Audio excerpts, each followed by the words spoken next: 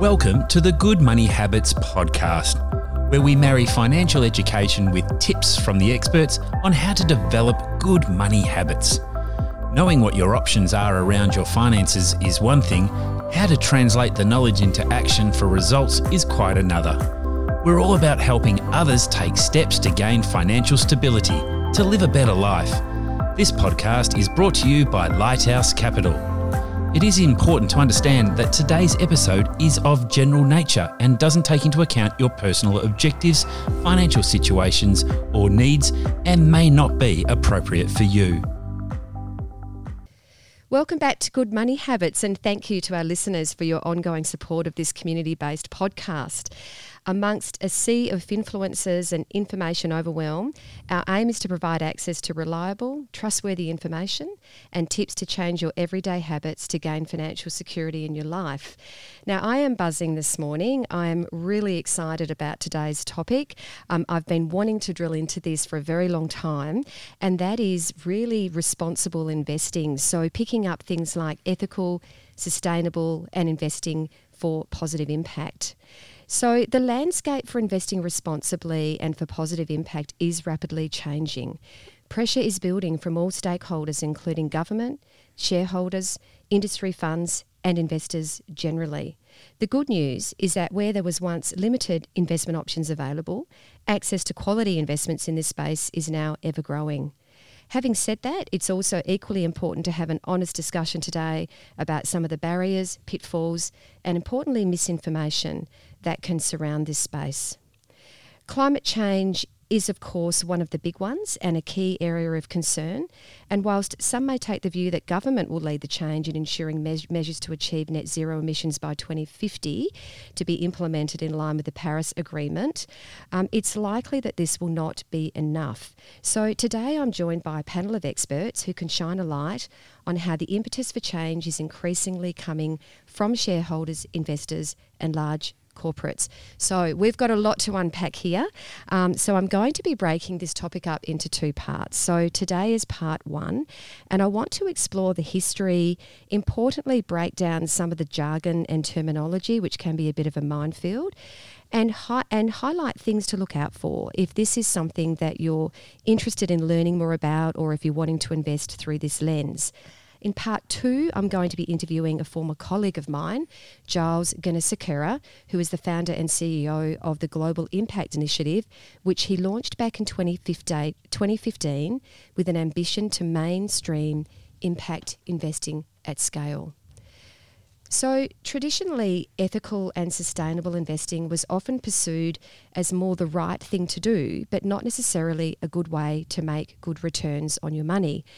This is now being challenged like never before, and we're increasingly witnessing the emergence of positive impact investing. I'm joined in the studio today by Tim McCallum, Regional Manager for Perpetual. Welcome, Tim. Hello, Julia. Thanks for having me. And Lachlan, welcome. And Lachlan Hay-Hendry, Regional Distribution from Pengana. Welcome, Lachlan. Thanks, Julia. On the line, we also have two specialist fund managers, Nathan Hughes and Adam Myers. And what I might do today is actually hand over to Tim and Nathan to introduce their colleagues. So, Tim, I might throw to you first if you'd like to introduce Nathan Hughes, please. Yeah, for sure. Thanks, Julia. So, great pleasure to introduce Perpetual Portfolio Manager Nathan Hughes, who managed the Ethical SRI Fund.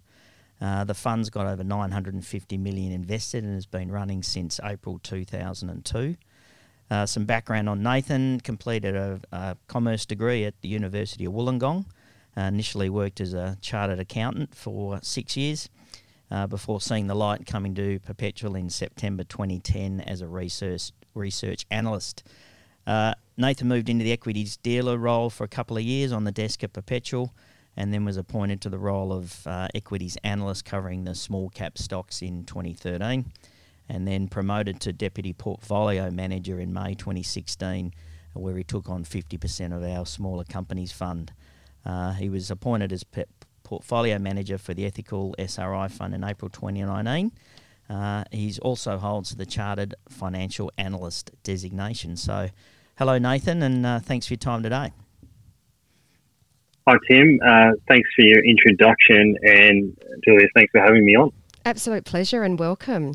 And Lachlan, would you like to introduce Adam? Yeah. So thanks, Julia. So Adam is an executive director of Pengana Capital Group. He leads the distribution team, which I'm a part of, and also has oversight of strategic initiatives and responsibility for the investment capability within our group. Really, due to Adam's passion for responsible investing, he recognised quite early on that one of the reasons a lot of investors weren't investing responsibly was due to a perception that this would lead to inferior investment outcomes, which was really driven by a lack of high quality options available to Australian investors, particularly in the international space. So that really led Adam to conduct a global search to identify the leaders in ESG, ethical, impact investing, and today we're really proud of our capability that we've developed and the options we've made available to investors. Prior to joining Pengana, Adam worked at Investec Bank in South Africa, so you may detect a slight accent from him. So welcome, Adam. Thank you. Pleasure to be here today. Thanks for joining us, Adam. Now, one of the hurdles to overcome when thinking about this space for me is really that minefield of jargon, and we've all agreed today we're going to try and strip it back as much as we can. But the reality is that there is a few key terms that are important to understand. So I'd like to start there. So, Tim, would you mind, I guess, explaining what does ethical investing actually mean?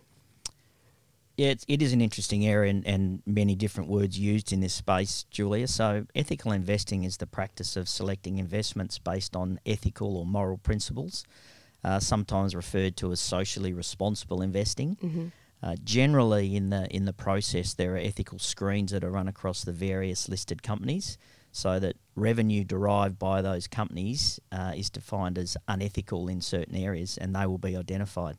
So these screens are looking like your standard things like your alcohol, gambling, tobacco, then go into uranium and nuclear. It looks at armaments, including weapons, fossil fuels and the upstream processing, genetic engineering or GMO as it's commonly known, and of course areas like pornography and animal cruelty, especially in that animal cruelty for cosmetic testing. Yep. We understand that for the betterment of humans there is medical testing. Generally, when we look at these from an ethical point of view, there's a 5% allowance, or a small allowance, in our case it's 5%, so that no more than 5% of revenue can be derived from any of those 9 ethical areas. Mm-hmm. And generally they've then filtered out. So it is a yes or no. If revenue comes more than 5% from those, what viewed as unethical, it's screened out. Yep. Mm-hmm. Now, I have a bit of a confession to make, Tim. The term ESG gets bandied about, and up until recently, I thought it stood for ethical, sustainable and governance, when actual fact I believe it is environmental, social and governance. Can you explain what the difference is and why it's important to make this differentiation? I was of the same view. You know, the E people think straight away is that ethical, but yeah, it is environmental. So, you know, if we refer back to those ethical filters, it's yes, no.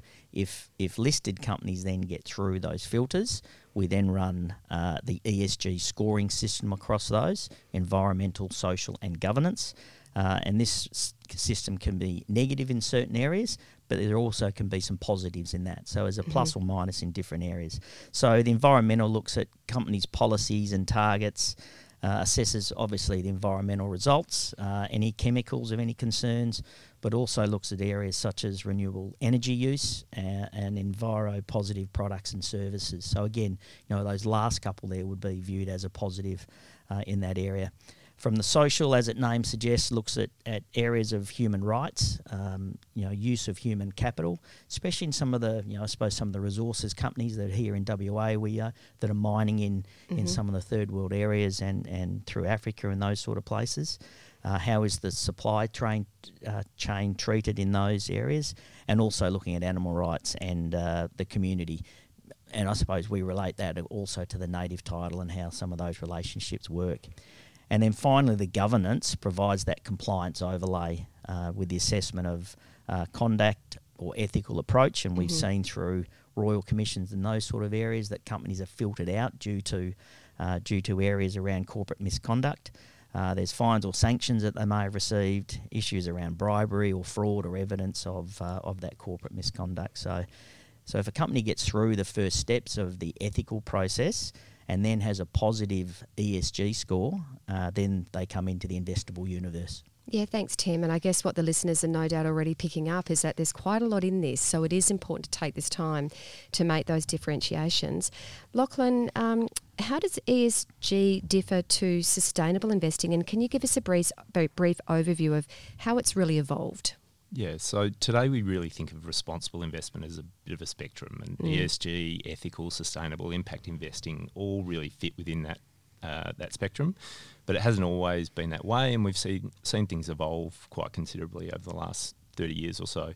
If you think back to the 80s, we really just had two types of investing. There was traditional investing for profit and philanthropic investments, which would typically invest in the same types of assets. It's just that the proceeds were directed to a different purpose. Mm-hmm. In the 90s, we started to see certain investors, initially faith-based organisations, request that their investment advisor exclude companies or industries that were considered destructive, harmful or offensive, and perhaps in some cases tempting for their congregants. So that was really the genesis for negative screening, which is really linked to ethical investing, which Tim's just explained. So those terms, ethical investing and negative screening, really go together. Mm-hmm. So over time, those exclusions are extended, and now we see about 20% of the global listed market tend to be excluded for a fund that's investing ethically. The next phase of the evolution really involved assessing the information that companies generated to show the impact of their operations, and that's the ESG analysis. And now we have dozens of companies that will assess this information, score or benchmark them. And some fund managers, as Tim's explained, they use these outputs as part of their investment process. So just to clarify, negative screens is really involves what a company does, whereas ESG is mainly about how a company conducts its business. And more recently, we've started to see investors who are looking to promote sustainability and invest to make a positive impact. Mm-hmm. Some investors may still be willing to sacrifice return for impact, but at Pengana, we're more concerned with targeting market-related returns as well as generating a positive impact. So impact investing, the last one, would you want to expand on that a little bit more? Yeah, about why it matters? Yeah, so look, I'm pretty passionate about impact investing, and that's probably gone to another level over the last few years since becoming a parent. And until recently, I probably felt like there was nothing I could do to make any meaningful impact. I've got to keep cup, I compost, but there's so much more that needs to be done. And here's one way you can do it. Yeah, which is, it's so important that we have fund managers that are directing capital to those companies that are providing solutions to, the myriad sustainability challenges that we face. And really, intentionality is really critical in this space, because you can't invest for impact by accident. You really have to state what impact you're trying to achieve. To be accountable to your investors, you need to be able to measure and then report on the impact you're actually making. So one of Pengana's strategies is a sustainable impact strategy, and the team's mission statement is to advance sustainability and create prosperity through positive impact investments. Now, we continually measure the impact of the strategy and then report to investors every year so that they can see the impact that their personal investment has made, whether that be avoiding CO2 emissions, reducing water use, healthcare treatment, or providing education. So there's a lot that can be achieved through investment. I like that idea. So what you're saying is that where you are investing money there, you can actually demonstrate what impact that has. Absolutely. In different areas. That's actually great. I love that. So there's now an irrefutable link between human activity, global warming, and extreme climate events, with the recent global report indicating that some of the damage may not be reversed within centuries or, sadly, within millennia, even if the climate is stabilised soon. Adam, is it all bad news? Can finance have a positive impact in addressing the critical challenges facing the world today? It absolutely can, but it also depends. This is actually quite topical at the moment because a gentleman called Tarek Fancy, who was previously the head of sustainable investment at BlackRock, wrote a very broadly published essay recently, which basically ended with him saying that their work in sustainable investing was like selling wheatgrass to cancer patients. And as you can imagine, this has caused a major stir in the industry. BlackRock is the largest asset manager in the world. But impact investing is different, and I know that things broadly get caught up in common jargon and common terminology. But an impact, if it's well, it incorporates all of the other aspects, or the majority of the other aspects of responsible investing. But it is explicitly about creating real and measurable positive change in the world. So Lachlan refers to the fact that we have a sustainable impact fund where we only invest in companies which produce goods and services to address the challenges of sustainability and to support the transition to a zero carbon, more sustainable world. So when you talk about critical challenges, I think that these are the sort of challenges that do qualify. And by supporting the businesses that address them and helping them to grow and reducing their cost of capital, we think that we are effectively enabling them to continue to have this positive impact. So as I say, it's not a simple answer, but I do believe that it can have a positive impact. Thanks, Adam, and I have to say that's reassuring to hear. And I want to dig a little bit deeper later on and circle back to some examples of companies you invest in and how that, I guess, some proof points that we'd like to share with the listeners. But before we go there, Nathan, as a financial advisor, it's often historically felt like ethical investing was essentially more a process of elimination, and we touched on the jargon negative screening earlier, rather than inclusion. So building a portfolio that avoids investing in things like alcohol, tobacco, gaming. Is that still the case?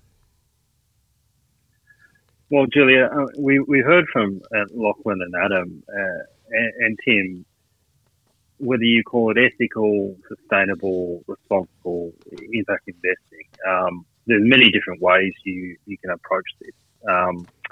Look, negative screening is still a common element of many strategies today, but it's really only one type across what I would call a continuum. At the most basic level, there's ESG integration, which is incorporating the ESG performance into the investment decision making. And to be honest, I view this as simply essential. And if you're not doing this in the first instance, you're not really doing the job. Mm-hmm. It gives us a way to consider the quality and culture and competitive strengths, weaknesses, threats of an organisation. And so that's really critical to investment outcomes. But beyond this, there are various ways managers might choose to do it, whether that's a negative screen, positive screen. Some funds might target best in class. We've heard already some funds might have more explicit target for positive impact or links to the sustainable development goals. I don't think there's necessarily a right or wrong or a perfect approach, but I do think it's really important. It's ultimately up to the end investor to align himself with what really appeals to them and their values. Particularly when considering negative screening, some investors may feel strongly about certain issues and less strongly about others. So, it's really important for some managers that offer these products to be transparent about how their product is put together, mm-hmm. To report regularly on holdings and what's in the fund and document how they're executing according to the stated process. And it's also really critical for advisors to have the discussion with the investors and educate them. Absolutely. On the types of funds that are available to them and they're getting into. In this space, we're seeing a lot of information, a lot of jargon, and a lot of marketing in front of the investors. So I think that transparency from the fund manager is really very important. And as you say, coming back to what's the investor's preferences, but once they understand the differences, as you say, it could be that they choose to deploy one or multiple forms of them within their portfolio, depending on what's appropriate and what's available to them. But circling back to that ESG in particular, do any companies you invest in stand out when you view them through that particular lens? Yeah, absolutely. So we own shares in a real estate investment group in our fund called Dexus. So Dexus is both a landlord and property manager, but predominantly a landlord, mostly in office markets, but with a growing portfolio in industrial property and also some recent investment into healthcare. Like many players, they have a big focus on improving the energy intensity and water intensity of their properties. Now, obviously, that's a tremendous thing, but it has real value to the business because it's valuable for tenants who are trying to improve their own footprint.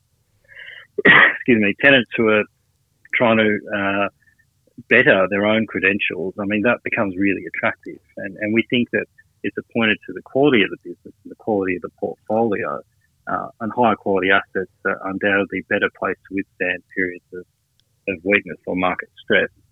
But beyond this, so Dexus does really well in areas like diversity, inclusion, staff engagement, and on things like gender pay gap. I mean, there is no gender pay gap. And to some, and myself in 2021, these are things that should just be business as usual. Yeah. But some groups undoubtedly do it better than others. And there's real benefits to this sort of stuff. Like the benefit of having a safe, engaged, motivated workforce. At first, it might seem abstract, but there are real financial benefits. And that's a way in which, good ESG performance can contribute to the performance of a company. So look, there's a few factors there which give us reasons to believe it's an above average quality business. But then the next step to consider, though, is even allowing for all that. Is it still a good investment? And that's when you have to try and link the ESG performance, the performance of the overall business, to investment outcomes. Yeah, and I love that example. You're talking my language, absolutely. And I'm a huge believer in terms of diversity being good for business. And in fact, when people say to me, why is diversity important? Obviously the social side and the human side is critical and central to it. But at the end of the day, diversity equals profit when you get to the heart of it. And I think that's the point that can be easily missed. So I love that example in particular that you gave. Well, I think, Julie, just if I can jump in, and Lachlan mentioned about the start of it, or some of this was the faith and the religious. Now, we've, in our not-for-profit side of Perpetual, there is a couple of different views. There's one religious order that want to focus on exactly the type of investing we have. Mm-hmm. There's another group that said, just give us the returns and we will make the difference ourselves. Mm. So again, it's that important thing that the end investor is very clear about what they're attempting to achieve. And so important to have those discussions and to extract that and to find out where it sits. Changing tack a little bit, Adam, perhaps this one for you. A common way for investors to compare returns is against a benchmark, for example, the S&P 500 Global Index. In the case of responsible and impact investing, I would have thought that the portfolios are unlikely to reflect the index. So given that, how should returns be compared and how do these investments tend to perform today? So that's an excellent point. You will generally have very differentiated portfolios, which mean that over the short term, it does make it difficult to, compare short-term performance to the benchmark. We still believe that a widely used benchmark like an MSCI World or something like that does make sense over the longer term, because the whole idea is that this is this has to be a viable way of investing. It has to generate at least equivalent returns. And there has been a huge amount of academic research on this subject. It's very difficult to generalize because there are so many different approaches to responsible investing. But the research largely supports expectations of long-term outperformance. And in broad-based strategies, there's no evidence that anybody should expect long-term underperformance if they're investing with a responsible lens. The naysayers will probably point to industries like defense, which have generally done pretty well over the long term, as validation that investing in the so-called spin stocks pays. But they won't talk about the disastrous returns of investing, for example, in coal over the long term. So if you filter a universe by basic ESG factors, you often filter out the lower quality names. And who doesn't want to own high quality companies? As Nathan said, high quality companies are more resilient. So absolutely, the long term concern that if you were investing, if you were aligning your investments with your personal ethics or your moral compass, you would end up with inferior returns has been completely debunked. Exactly. And is it a case in some respects to perhaps perhaps be a little bit more patient and take that longer term view? As my gut feeling is, I suspect the outperformance for companies that are really innovating in these spaces might take a little bit longer to play out, or is that not the case? Look, there are times when you are going to, I'm not going to say necessarily that they take longer to play out. I'm going to say that it is differentiated. And there are times when, the less sustainable industries will be performing better, and there's times when the more sustainable industries will be performing better. RIA, which is the RIA stands for the Responsible Investment Association of Australasia, and they monitor performance numbers of responsible funds, which are the suite of responsible funds which are locally available. And particularly in the global space, on average, they've strongly outperformed the market over the last 1, 3, and 5 years. So it's not necessarily the case that you have to wait for longer. There will be times when, when different factors drive performance. And that makes sense. And I was reading in a Pengana article that thinking about impact investing, you think of it as a new way of thinking about finance, putting positive impact at its heart. Do any companies stand out for you in the impact investing space? Absolutely. I think we were actually quoting Sir Ronald Cohen, who wrote a fantastic book. Okay, thank you for clearing that up. I would suggest that you give that book a read. I will do. And if you go onto our impact market site, which is impact.pengana.com, you'll see our portfolio. We disclose our portfolio. Somebody referenced the importance of transparency. I wholeheartedly agree. It's critical. So our portfolio is disclosed there, and there are really impactful names. If I were to give a single example, I guess I'd point to a company called DSM, because in the context of where it comes from, it's an interesting example to talk about. DSM is Dutch State Mines, is what it stands for. And when it was founded in 1902, it was a coal mining business. Today, it doesn't have any mining assets anymore. It's a science company which manufactures nutritional and pharmaceutical ingredients as well as specialized chemicals and materials. We hold it in our environmental services theme. And it has a range of very interesting products. One is a cattle feed additive that reduces the amount of methane that cattle produce from their normal metabolic activity. That was nicely put. I'm on a podcast, I have to be polite.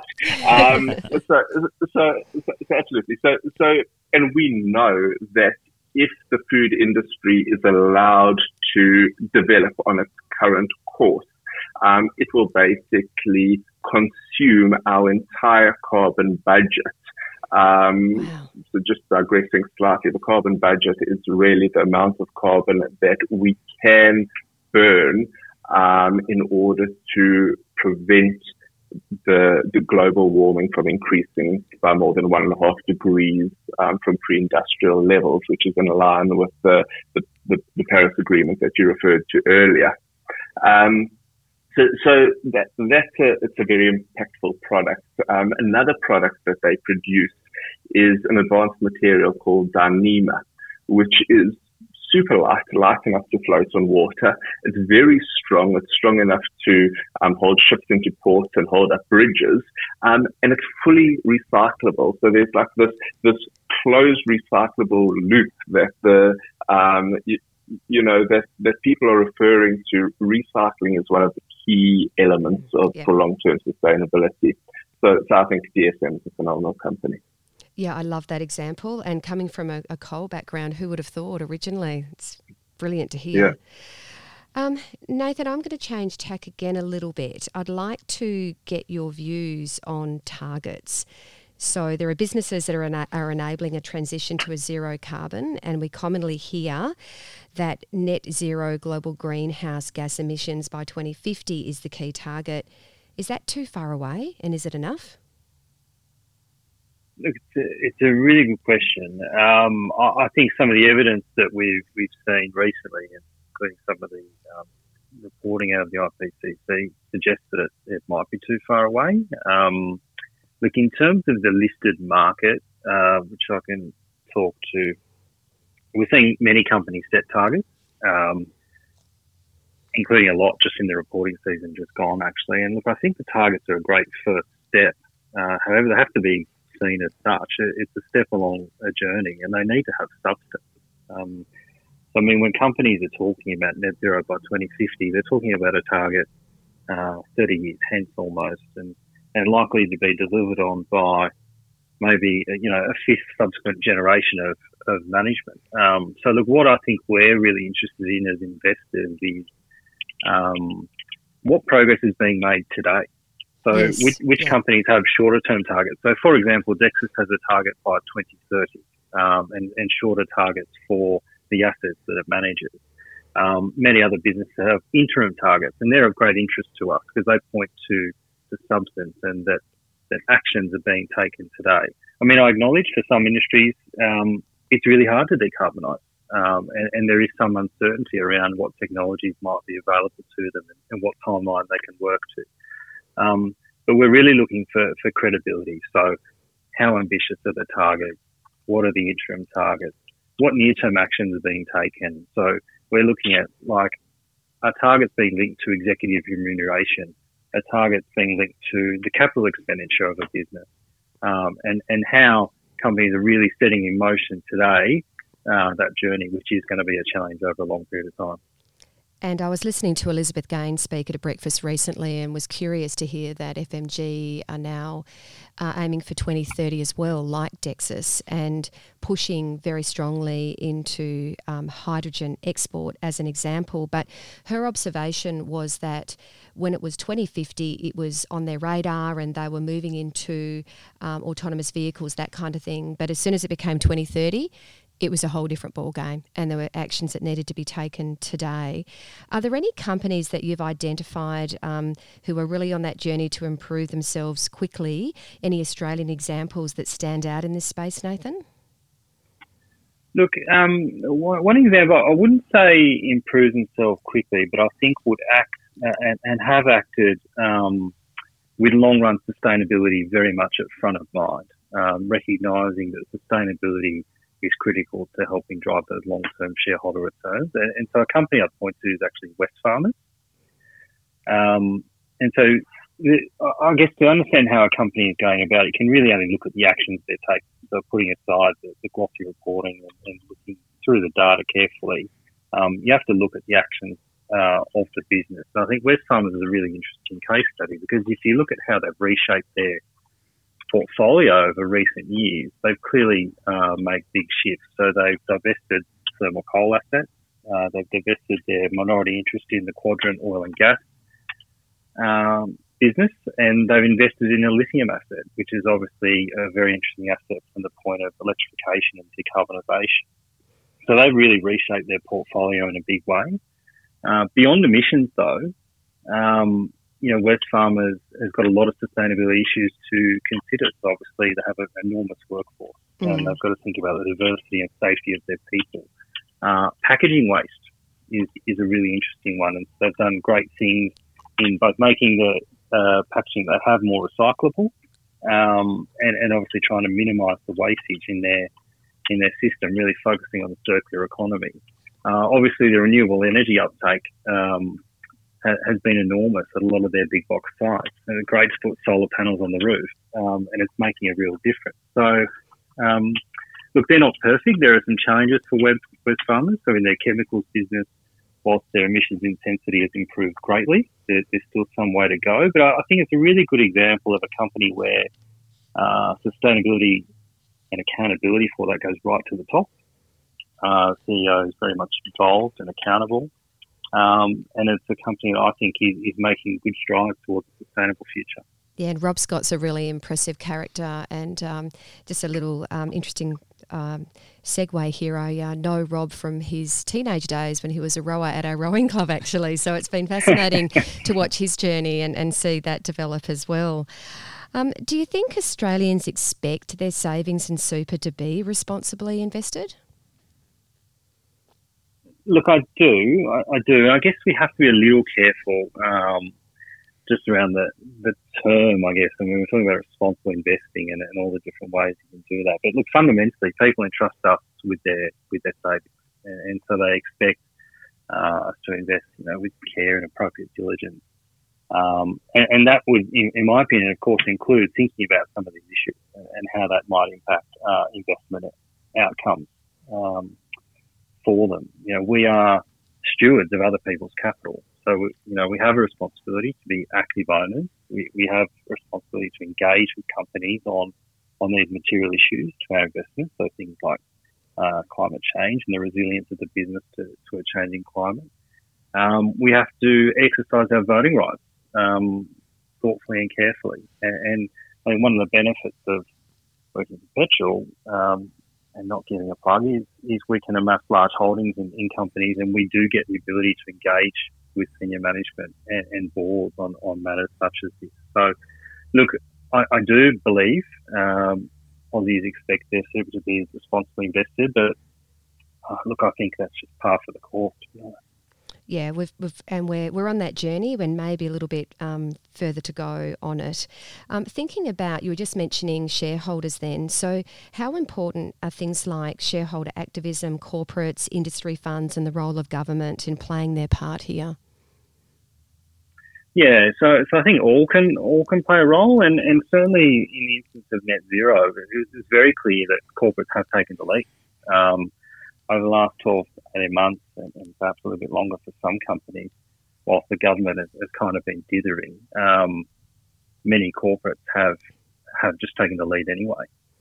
I do think, though, and there's obviously some press today and in recent days around perhaps some changing views from the government. I think for a problem as complex as climate change, I do think the government needs to play a big role. I think they need to get involved. And why do I say that? I think we've certainly seen listed corporates take the lead, but they are only a subset of the economy. There are a lot of companies which aren't under the same public scrutiny. They don't have industry funds pushing them. And it's a really interesting one. We could probably talk for hours about the topic of divestment. So Wesfarmers have improved their portfolio, obviously, from their perspective, but the emissions are still there. That's right. And that's another topic altogether. So I think what I'm trying to say is I think it needs to be a holistic solution. Mm-hmm. And with that in mind, I think the government has to play a key role. And I'd say pleasingly, there's some perhaps more encouraging signs just in recent days and weeks. Yeah, I think Morrison's in Washington at the moment and it seems to be inching towards the 2050, and simultaneously we have Frydenberg warning people about the potential impact of interest rates off the back of that as we rely on foreign investment and so on into our country. But at least we're having the conversation. So I think that's a positive. I said right at the beginning that there's, I guess, a few issues that we potentially need to be aware of, or potholes, if I can call them that, in this space. And Tim, I wouldn't mind your views on this because this can be a little bit tricky. We're seeing some managed funds being repurposed or relabeled to indicate they're investing in, ethical, sustainable and or for impact investing, etc. I believe the term is greenwashing. What things should people be looking out for to differentiate those that are really ticking the box versus genuinely leaning into the space? Yes, Julia, greenwashing, or sometimes being referred to as ESG washing, are a couple of newer terms in the financial landscape and something that investors in this area need to be mindful. There was a webinar I attended where an ETF strategy was referenced. The ETF was benchmarked against the ASX 200 and they promoted the fact that they had some ethical and ESG overlay. In fact, they screened out the manufacturing of tobacco and armaments.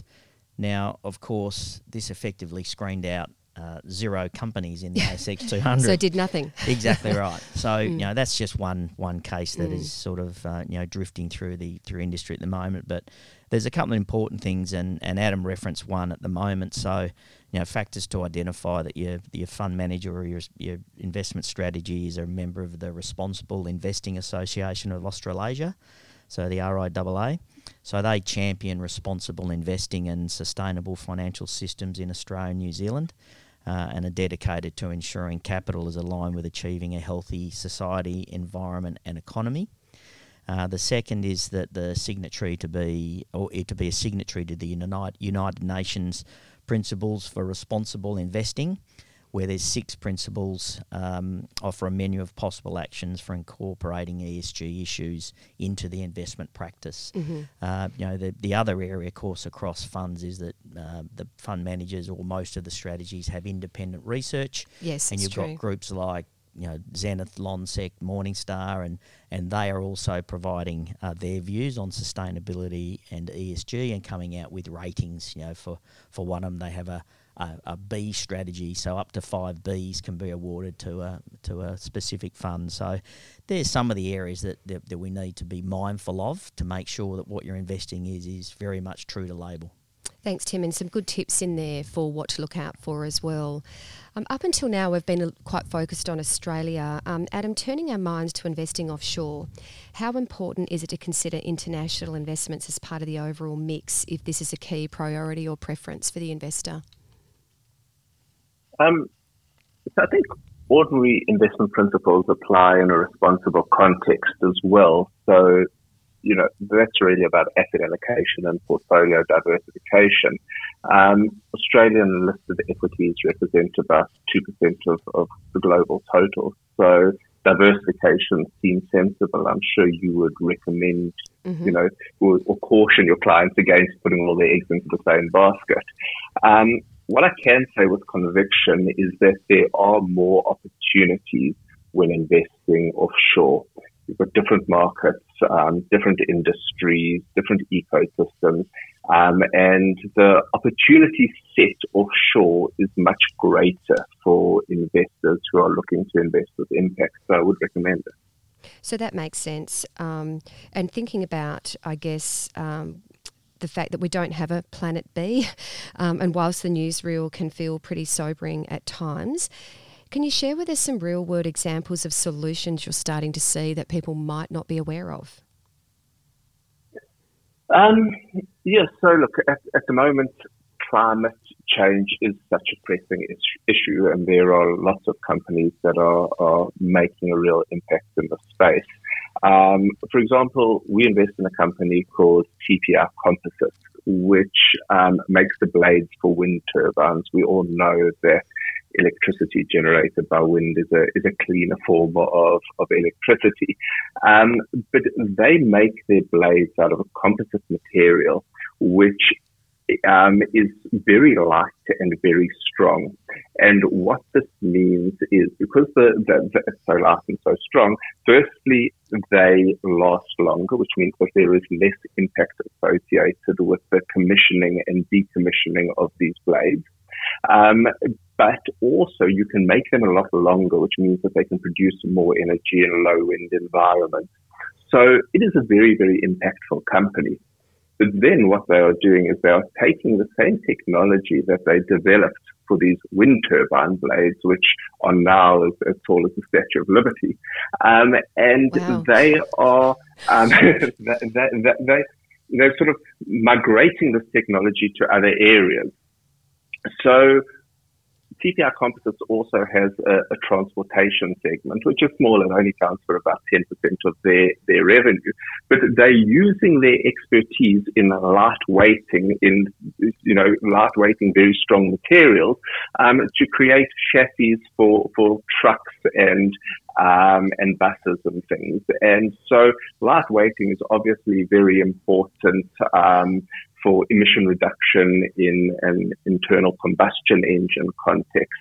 But it's even more important in the rapidly growing electric vehicle market, where you've obviously got the weight of batteries and things that you need to consider. So that's sort of one example. We invest in a company called Arcadis, which is a design and engineering consultancy. And they are mainly focused on climate adaptation, climate readiness, sort of making sure that buildings are ready for the more extreme weather that we can probably expect to experience. So those are a couple of examples. I mean, there are so many examples in industry as well. Automation, advanced materials handling, AI. The companies that are making great strides there, we invest in. Kion Group, we invest in Daifuku, we invest in a few companies like that. What they do is they firstly save energy costs, but they also introduce resilience into the operation, which, you know, as we really learned about over the last year, that is critical. So there are an abundance of companies, but I also actually think that it's important to say that there are lots of sustainable businesses that aren't purely in the environmental type of sustainability industry, that aren't only focused on reducing carbon and addressing climate change. So we invest, for example, in a business called Cooper, which is a leading contact lens manufacturer as well as a medical device manufacturer in women's health. And they have a product which is available actually already in Australia called MySight, which is effectively contact lenses which reduce the progression of myopia. And I mean, if they are given to children. Now, that is incredible when we consider that current projections are that by 2050, half the world's population will have problems with their sight, and about 10%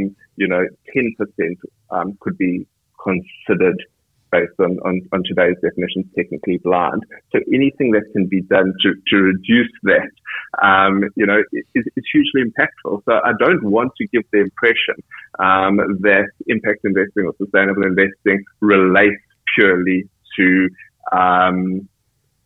environmental concerns. If we think about the definition of sustainability, it relates to enabling consumption today without doing anything to prejudice future generations' ability to consume. So, people are really at the heart, and we should consider them in our, in our investments as well. Yeah, and they are brilliant examples, and I love the fact that you explained, I guess, the breadth of it as well. The myopia is an interesting one. I wonder if it's all the device usage with our faces in our phones all the time is probably not helping either. Lachlan, when we caught up, we talked about rules-based investing when we caught up recently, or index tracking approach in this space. Is that enough, and what does it actually mean? Well, it's a good question, Julia, and a really important one. I think just like with mainstream investing, there's both active options whereby a team of people are making the investment decisions, and passive options, which involves establishing a set of rules and then allowing a computer to make the investment decisions. Mm-hmm. The challenge for investors, though, is that responsible investing can be quite nuanced, as I think has come through in the discussion today, and a simple set of rules can often fall short of providing investors with really what they're looking for. And Tim gave that example earlier, which was a good one. And another example that sort of demonstrates that is there's these sustainable indices that passive funds tend to track, but if you look under the hood at some of the top holdings, you'll typically find a bunch of technology names, Facebook, Google, Microsoft. Now we would question whether any of those businesses are actually involved in anything sustainable. Mm-hmm. And this really comes back to the issue of greenwashing, which Tim talked about, where, so we think investors really have to look beyond the headline name of the fund and look at the holdings and think about whether that group of companies is true to label. So recently BlackRock, which Adam mentioned, the largest asset manager in the world, they launched a fund called their Carbon Transition Readiness Fund. Mm-hmm. Now, when I hear that name, I would expect the fund's investing in a bunch of renewable technology or carbon capture type businesses. But no, if you look at the top holdings, you'll see the same names that sit in the mainstream global index: Apple, Microsoft, Amazon, Alphabet, Facebook. They're all great businesses. It does have Telstra though, so I guess they get Tesla. Tesla. So they get a tick for that one. But in our view, active management is really critical in this space, particularly in impact investing, because it's just too hard to set rules and then actually come up with a portfolio that's achieving that aim. And another great example where it is important to scratch beneath the surface to see what's really under the bonnet. Absolutely. And that's where some of the tips you gave earlier, Tim, about, is it RIA? That people can RIA, and obviously as advisors we have access to research and things like that. So there's perhaps a little bit more to it. Most of the strategies the good managers will provide, look through. It might not be the portfolio as Nathan and Adam are investing today, but it might be a couple of months old, so you get a good look through into what is behind the scenes. Transparency is key. Exactly, yep. Absolutely, Yeah, brilliant. So just conscious of time, and before we wrap up, over the weekend I was reflecting on this as I was chatting to teenage kids and their friends about this topic, and one of them commented that they've been learning about irreversible damage to the planet, which in her view was pretty damn depressing. So I feel like this is perhaps the most important question for the millennials listening, and perhaps parents and everybody, in fact. Perhaps Nathan first, I wouldn't mind comments from both yourself, Nathan and Adam. Do you believe we can get to where we need to get to in order to secure a better future for future generations?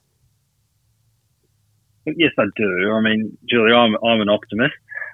Good. At heart, and I think, and I never want to underestimate human ingenuity. No, I think even the response we saw to COVID and the way people mobilised were able to make a vaccine in such short time was quite remarkable. But I think there's some really exciting technologies, and Adam's given some really good examples actually of that. And I think there's a growing awareness of the challenges that are presented to us, and with that, an understanding that action needs to be taken. So I'm seeing positive steps in that direction, but I also think there's some really exciting technology, some more in the infancy than others, that can help us along the journey. So yeah, absolutely, I'm optimistic. Fantastic, that's reassuring. And Adam, your thoughts? Equally optimistic. I think that we've been aware of the issues for some time, but somehow over the last few years, our collective approach, our collective psyche has changed in some way, and we are no longer ignoring the issues. We are now thinking, well, what can we do? How do we, how do we sort of act to bring about real change? And I agree, technology is going to do most of the heavy lifting, and we are making a lot of progress. There are still sort of some technological barriers at the moment. There are still issues that we do not have a technological roadmap to address. But really, our constraints, our technological constraints are quite far down the track if we look at it from a broad economic perspective. And I am sure that by the time we get to those points, technology will have significantly advanced. So yes, I am optimistic. And what I also think is clearly reflected is that people's investment preferences, people's behaviours, they're all changing. We collectively are wanting to act and conduct ourselves in a more sustainable way. That makes sense, and I have to say it's actually really reassuring to hear.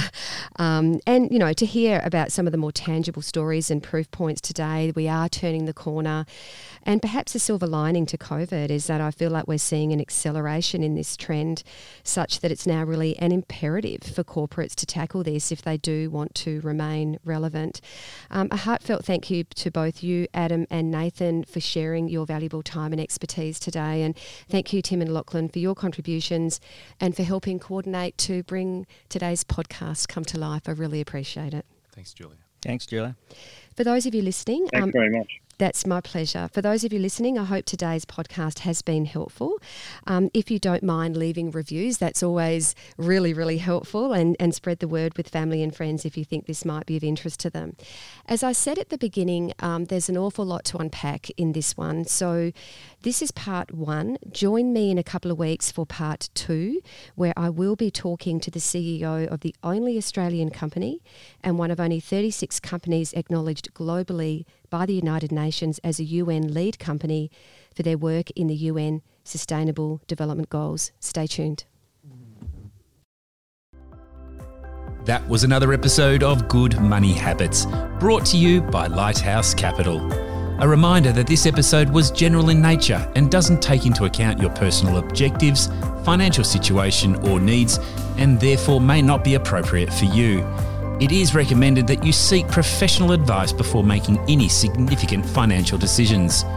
If you want to find out more, this podcast is available on Apple Podcasts, or head to www.lighthousecapital.com.au.